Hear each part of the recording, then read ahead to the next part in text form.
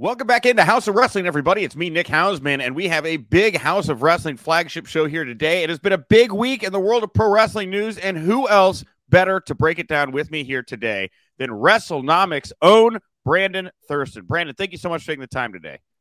Nick, it's great to be here.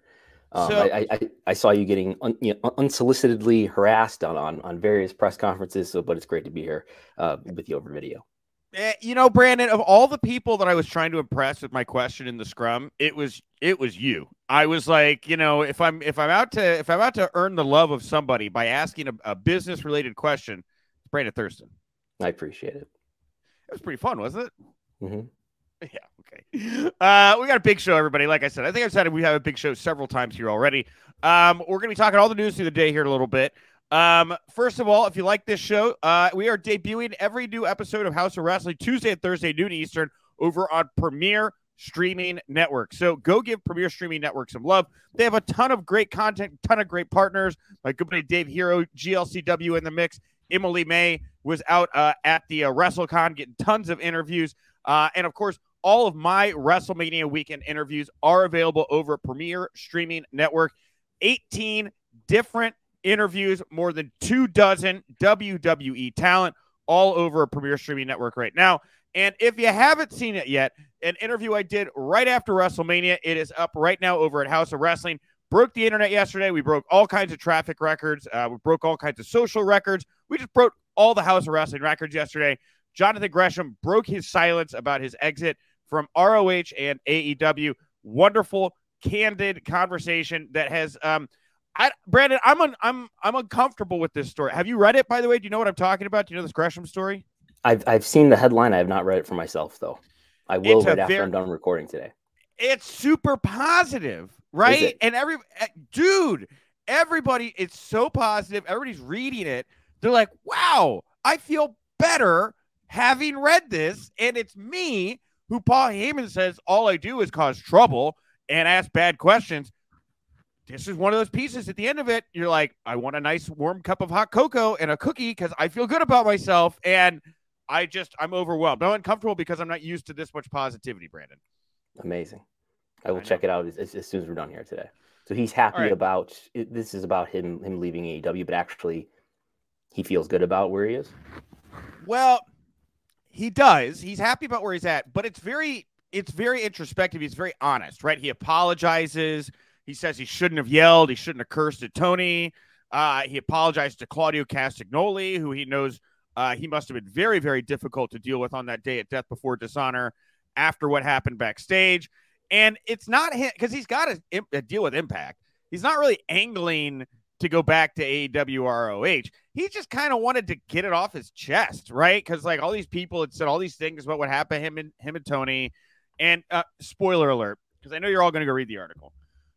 But the way it ends is Jonathan's recalling his interaction with Tony backstage at Death Before Dishonor after the Claudio match. So after he's gotten squashed in like 11 minutes by Claudio in the opener, he goes backstage and Tony Khan, from Jonathan Gresham's perspective, shakes his hand, looks him in the face, says, there's no burned bridges, and I know you're not a bad guy. And then he leaves. And that's how the story ends, right? So it's like very reflective from Jonathan.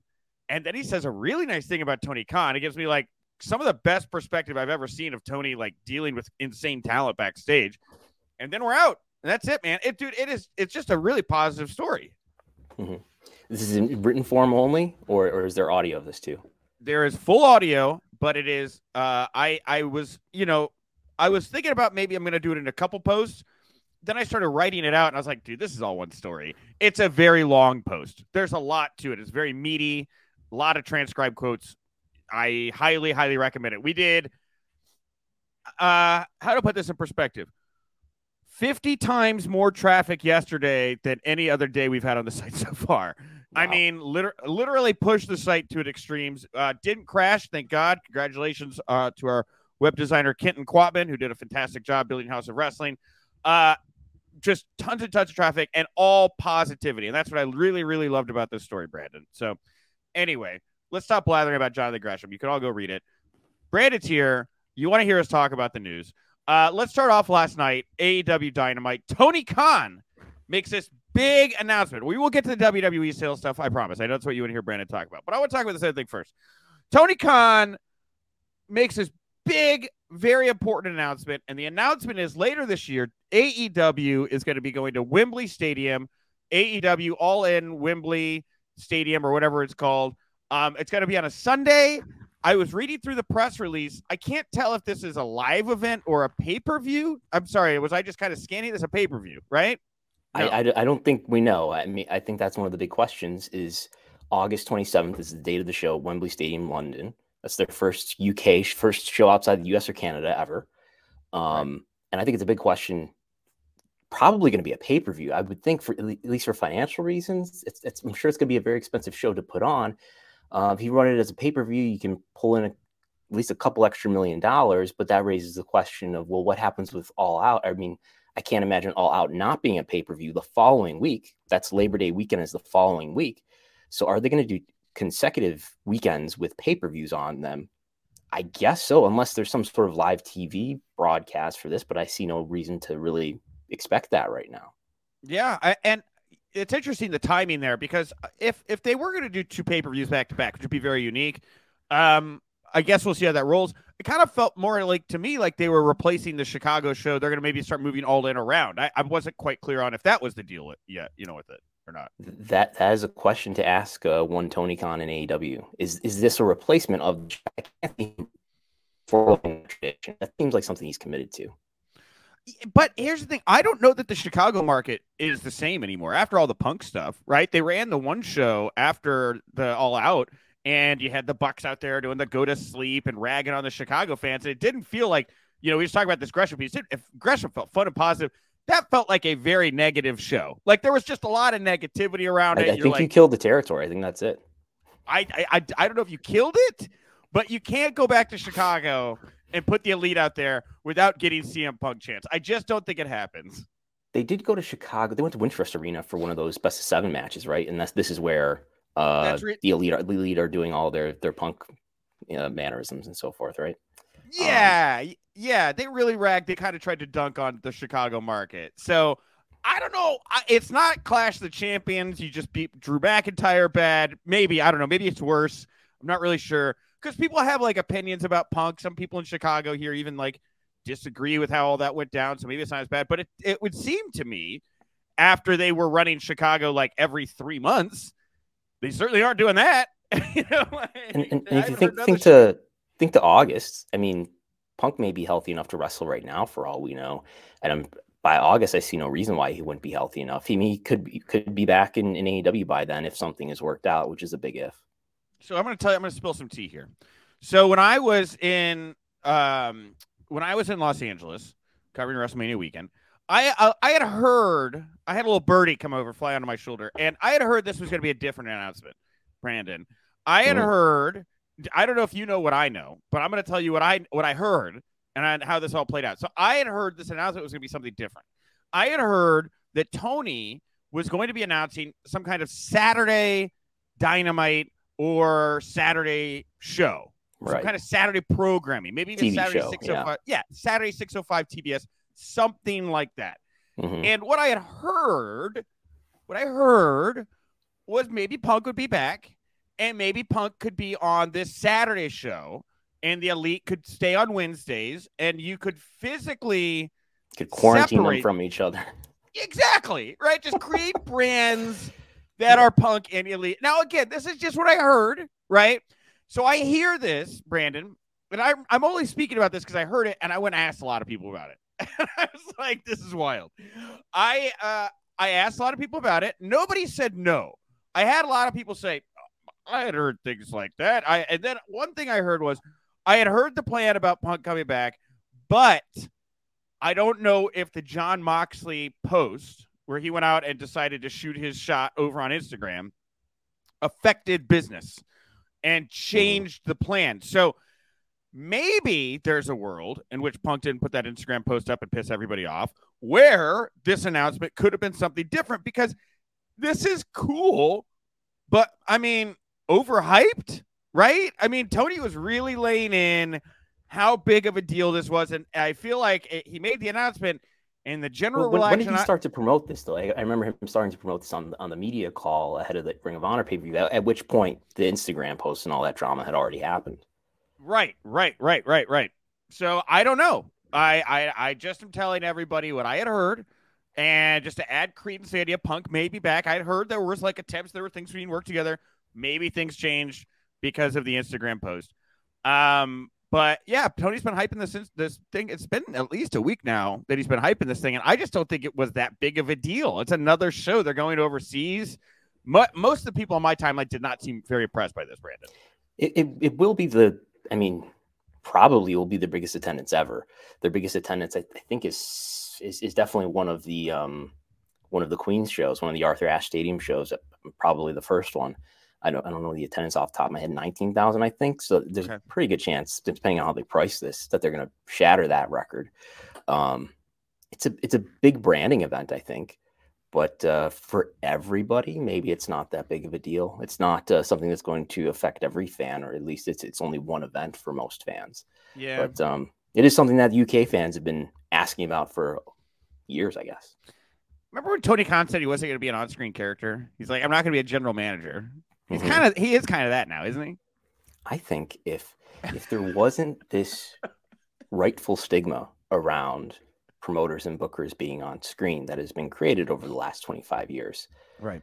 Would Tony Khan, without that lesson, would Tony Khan already be more of a guy doing angles? This is, I mean, I see he's trying to be more of a straightforward, not a TV personality, but someone who comes out and makes announcements, because clearly he wants the credit of being the one who is the visionary, who has created AEW, who's making these announcements, and I am doing this and I am doing that.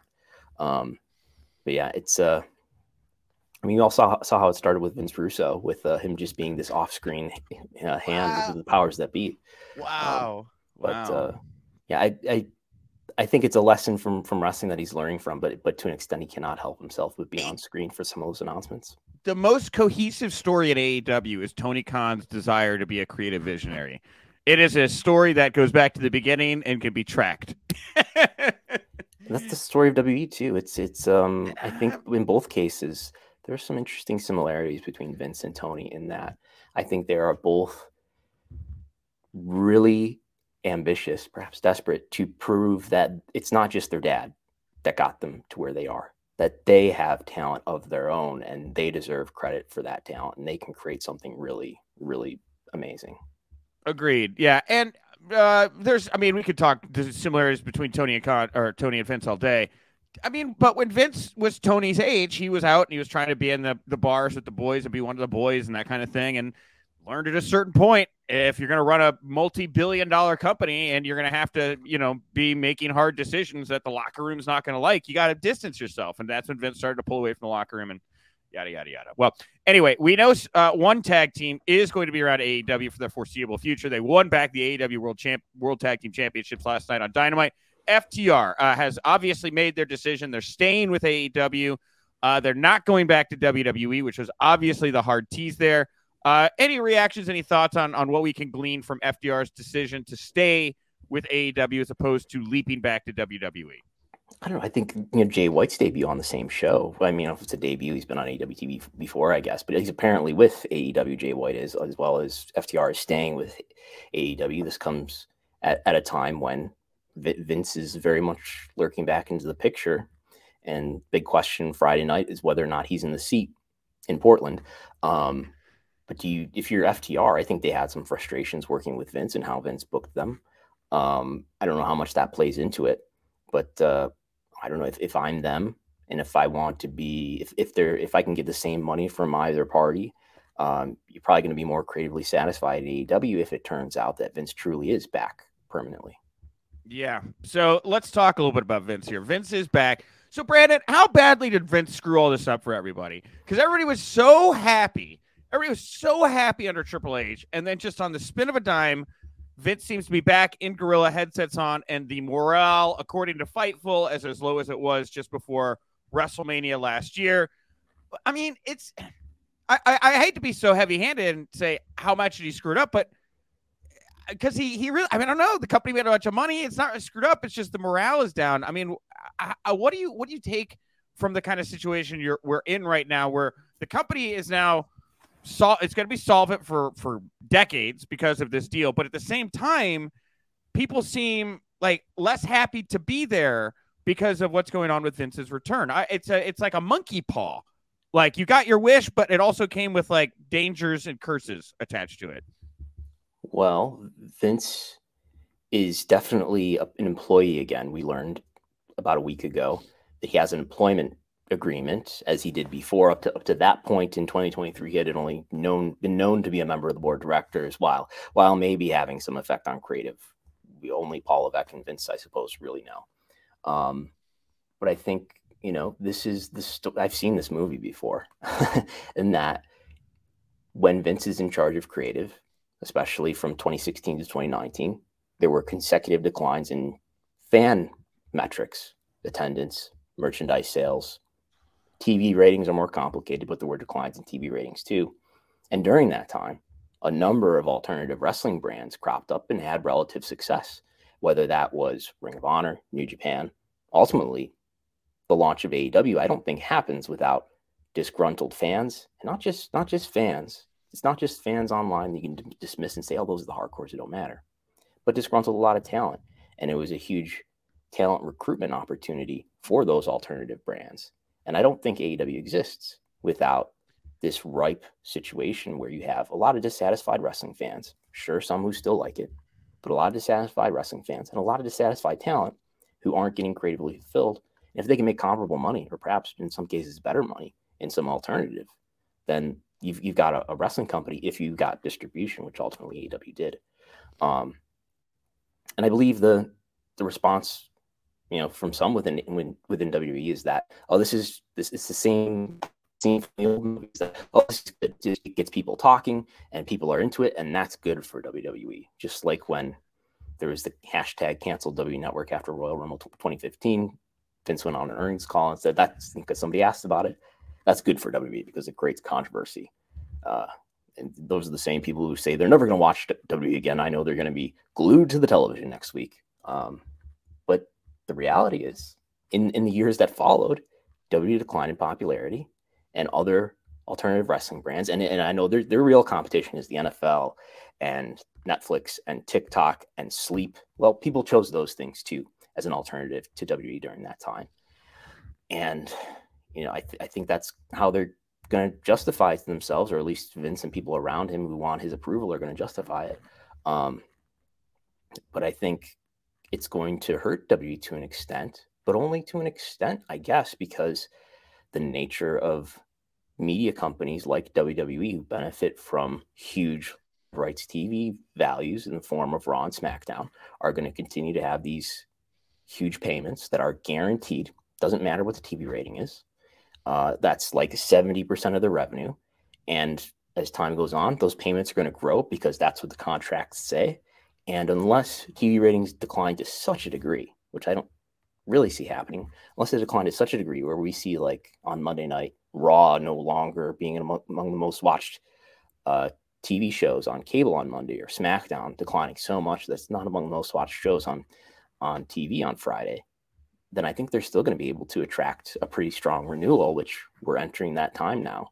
So ultimately, there is no economic justice for this. There is no economic deterrent to say you're going to start losing money because Vince's bad booking. That's probably not going to happen unless it gets really, really bad. Well, but you talk about how we're going into renewals here. I wonder how Vince's return affects the rights renewals, because, Ari Emanuel may love Vince McMahon. MBS may love Vince McMahon. But when it came to North American entities that were looking to purchase WWE, it would seem Vince McMahon was a hang-up, And I was definitely talking to people on the ground in LA who gave me the indication that Fox was not totally satisfied with the $1 billion they had put up for WWE and what they had gotten in return for that $1 billion. So I don't know that the in terms Fox, of ratings, right? Yeah, in terms of viewership, yeah. So I don't know that Fox and it's like that, plus the added drama and potential like moral hit you could take from your fan base, I guess, or whatever, for working with Vince McMahon. I wonder how Vince's return affects TV rights because, like you said, 3 straight years of decline overall in viewership, merchandise. That changed under Hunter, right? Hunter comes in. We see everything going up. Nick Khan has more control to be able to do the deals he wants to do. They're making more money in advertising and sponsorship than they've ever done before. If Vince comes in here, he puts his hands all over everything. They start to see declines. They start to come up with issues when it comes to TV rights renewals come later this year. I don't know. I mean, I don't know, man. I wonder if Endeavor has the same kind of regrets that I'm hearing maybe Fox does in 3 years for having put their eggs back in the Vince McMahon basket when, they didn't really need to. They could have kept this guy on the outs, but I doubt he would have sold to them if they'd have done that, Yeah. I think a deal that really would have kept Vince out would have either been much more expensive for the cooperating party, or just Vince wasn't going to agree to it. But I think the question around do the potential TV suitors, NBC Universal, Fox, whoever else might be interested, maybe Amazon, maybe ESPN now because there's a relationship with UFC, are those parties going to be less interested in rights because Vince is back, because of the controversy, the scandal that's associated with Vince? I don't strongly think so. I want there to be a moral consequence for people in power who abuse their power and have 7 sexual misconduct allegations against them. But I'm not convinced that it's going to have this huge effect because, are advertisers running away now because Vince is back, or are they going to run away because they find out that Vince is permanently back? I would hope so, but I doubt it. I don't know, man. I think there's a sleepy giant here with Vince and Dana White sharing an executive branch together. Those are two cans that have been dinged off the shelf, and they're both trying to rebuild themselves right now, and somehow are sharing an executive branch. I mean, this is all so new. There's so much to take in about what's going on right now. I don't even think people have really even just kind of thought of the optics and aesthetics of having these 2 individuals who are, it's not just Vince. It's Vince and Dana in the same place, in charge of people's careers. I don't know, dude. That's a wild pill to swallow for me. Yeah, so are there controversies around Dana? He slapped his wife on video New Year's Eve. Yes. And then, by the way, a couple weeks later, launched as planned, Power Slap, where dudes are slapping each other. Dude. We don't know of any kind of misconduct, as far as I know, of the kind that Vince has alleged to engaged in. But yeah, they are abrasive personalities for a lot of people. But I think as long as those shows deliver the ratings that they do, and as long as there's not a larger media story and larger media scrutiny, not from people like us necessarily, but from mainstream media, I just don't know that there's going to be enough enough scrutiny and enough criticism and enough critical thought from the populace at large, and therefore from business partners, to feel that this is really something that they don't want their brands associated with. In terms of the sale, I can understand why Disney or Comcast were not that interested in buying WWE, because they didn't want to own WWE for some reasons, but including because they didn't want to be associated with Vince, which I think is different from Comcast licensing rights. It's one thing to rent this property and to have a relationship with it, and it's another thing for it to be a permanent part of your brand, a part of the fabric of your brand. And I think that's something that Disney definitely doesn't want to do. The Disney will rent UFC rights, but I don't think they want to own MMA where people are kicking each other and beating the crap out of each other and making each other bleed. So I think there is an important difference between ownership and a business relationship. So I'm going to ask you something that I've had a lot of people ask me, and I don't know the answer to it. Maybe you do. Is there anything legally going on here that could prevent this merger or acquisition from happening? Is there any kind of antitrust, or is there any kind of lawsuit out there that could be looming that would prevent this from going through? I doubt it. I don't.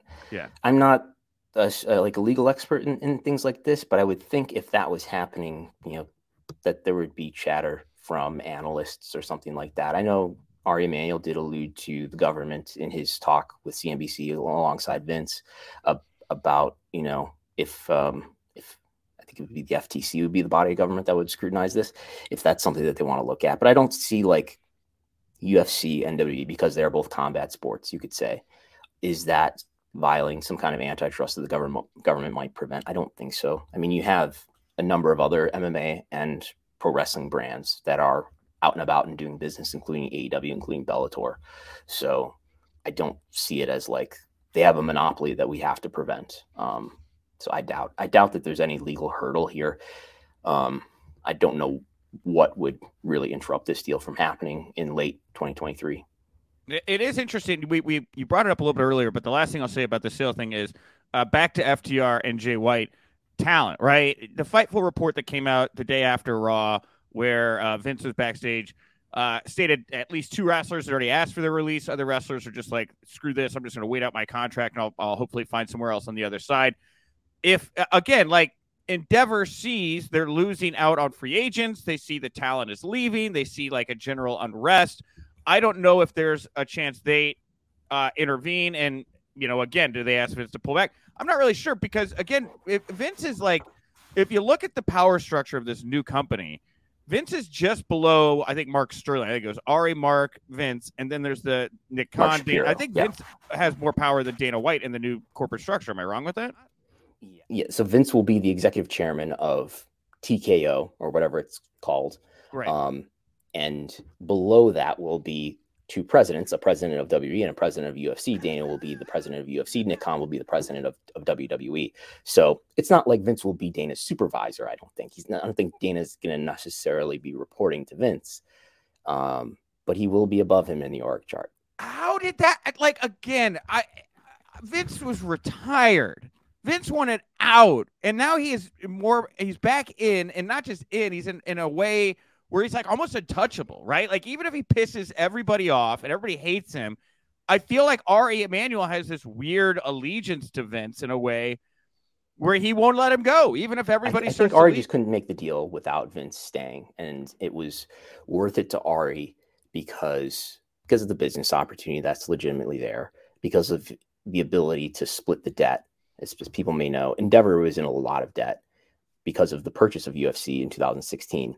Because of this merger, they're able to sort of split this debt across 2 companies. So Endeavors remain Endeavor minus UFC, as it will be presumably in 2023, will have a lot less debt. And the merged WWE and UFC will take on a lot of that debt. And WWE itself has relatively little debt. So it's not like it's giving WWE a lot of debt when it already had a lot of debt, because it doesn't. But yeah, there is. I would think though, like, don't you think if we're able to understand the consequences of Vince running creative, that they don't have a team of people who researched and fought deeply about this transaction, who identified that possibility? I don't think so. No, okay. I don't. And here's why, Brandon. Here's why. I don't think they thought that hard about it, and I'll tell you why. I think Dwayne "The Rock" Johnson, signed by UA, right? A product of Endeavor, right? Dwayne "The Rock" Johnson under the Endeavor umbrella. He signed actor under the umbrella. I think he picks up the phone. Ari, it's Dwayne. Vince is in trouble. Vince is in trouble. We gotta. WWE is in trouble. Dwayne, WWE, Vince, Ari. We gotta help him out. I mean, he did the same thing with the XFL. Swooped in. Vince is in trouble, bought up the XFL. Vince didn't really want to be in the football game anymore, it would seem. So that was like kind of a loss. But I think he wanted to stay in the pro wrestling game.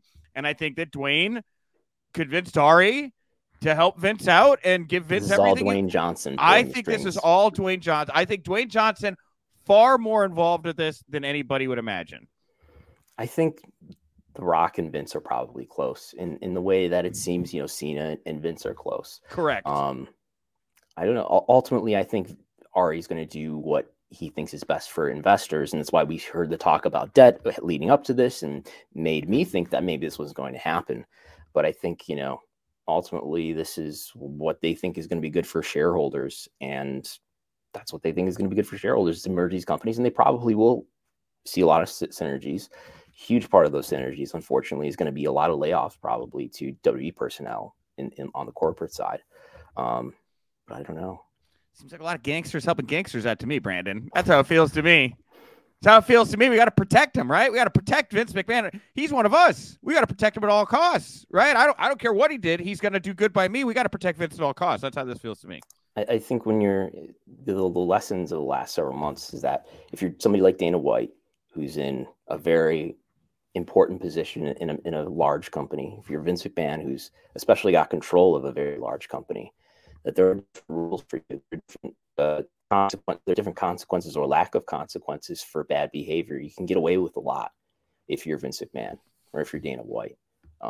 Whereas people who are not in those positions of power, including wrestling talent, they can be shut out for their careers. But if you're Vince, this is not good for talent, right? Like Vince and Dana are not pro talent, and they now share an umbrella. I can't imagine this is going to make things better for talent, right?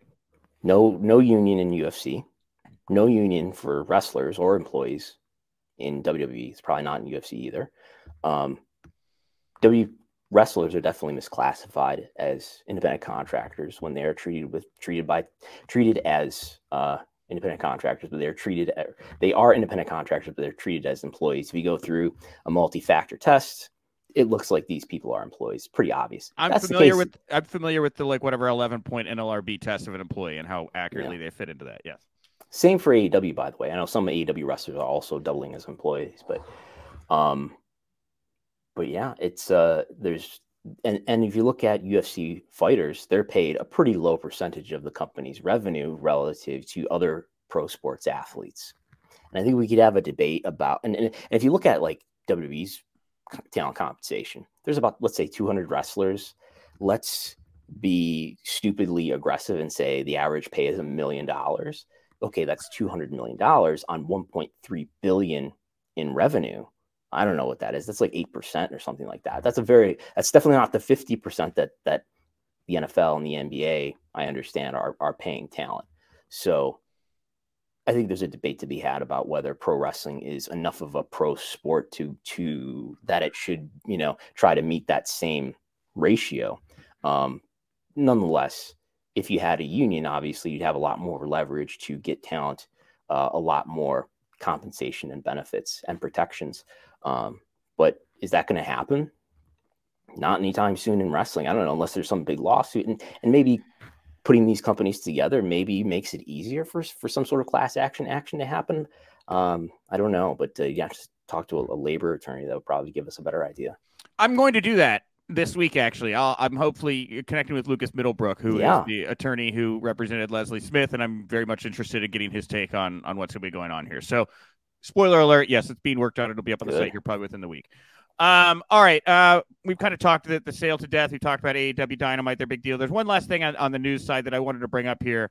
And that was, of course, the statements by Sherilyn Guerrero about her mother and her stepfather. I don't want to dwell too hard on this, but Sherilyn Guerrero released a video over on TikTok. I don't know if you've watched it yet. It's very difficult to watch. I had to watch it a couple times for transcribing purposes. I have read transcripts, yeah. Yeah, it's tough. And basically what is happening here is Sherilyn Guerrero is alleging that her stepfather sexually assaulted her and that her mom knows about it and chose to do nothing about it. Her mother, Vicky Guerrero, of course, and has created a huge rift. And so she put this video out. I don't want to speculate exactly on motive, but I do think that it's very interesting at a time when Vicky Guerrero is openly saying how she's leaving AEW and she'd love to be involved in the Mysterio storyline, that her daughter's like, F this, this woman's a monster. I'm going to put this video out here right now. Vicky Guerrero fired back in a since deleted Instagram post, which was, I mean, if you're trying to make your child hurt themselves, that's the kind of thing you put out there. And I just wanted to say that I spoke to a source very, very close to the situation. After speaking with the source, I have no doubts whatsoever that Sherilyn's claims are 100% credible. And I really encourage everyone to listen to what she said. And I hope that Vicky can come out and be honest about what is going on here and apologize. And I just feel so awful for everyone involved. It's a horrible story, but I did only want to say something just because, again, I had to talk to somebody who knew what was going on here. And after walking away, I felt gross and like I needed a shower. And I'm sending my best to Sherilyn Guerrero right now. So there we go. Get up. I gotta get up. Okay. We're leaving here. We're done with the show. Brandon's leaving. I'm wrapping up. Thank you all so much for tuning in here on to the House of Wrestling flagship. Been a great episode. I'm going to be back next week. I should be joined by Michael Weissman on Tuesday, my old co-host, Michael Weissman. On Thursday, I'm going to be joined by Isa Ramos, who you may know from the media pit over on WrestleMania Weekend, just like me. She's going to be she was asking questions about Backlash in Puerto Rico. She lives in Puerto Rico, so she's going to be talking all about Backlash with me next week.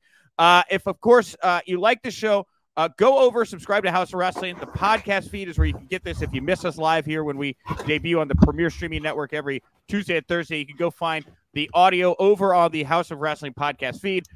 We have videos going up over on the YouTube channel. News is always flowing out on the front page. Again, that Jonathan Gresham interview, doing huge business for the site. If you haven't had a chance to pick it up yet and take a read, I highly recommend you doing that.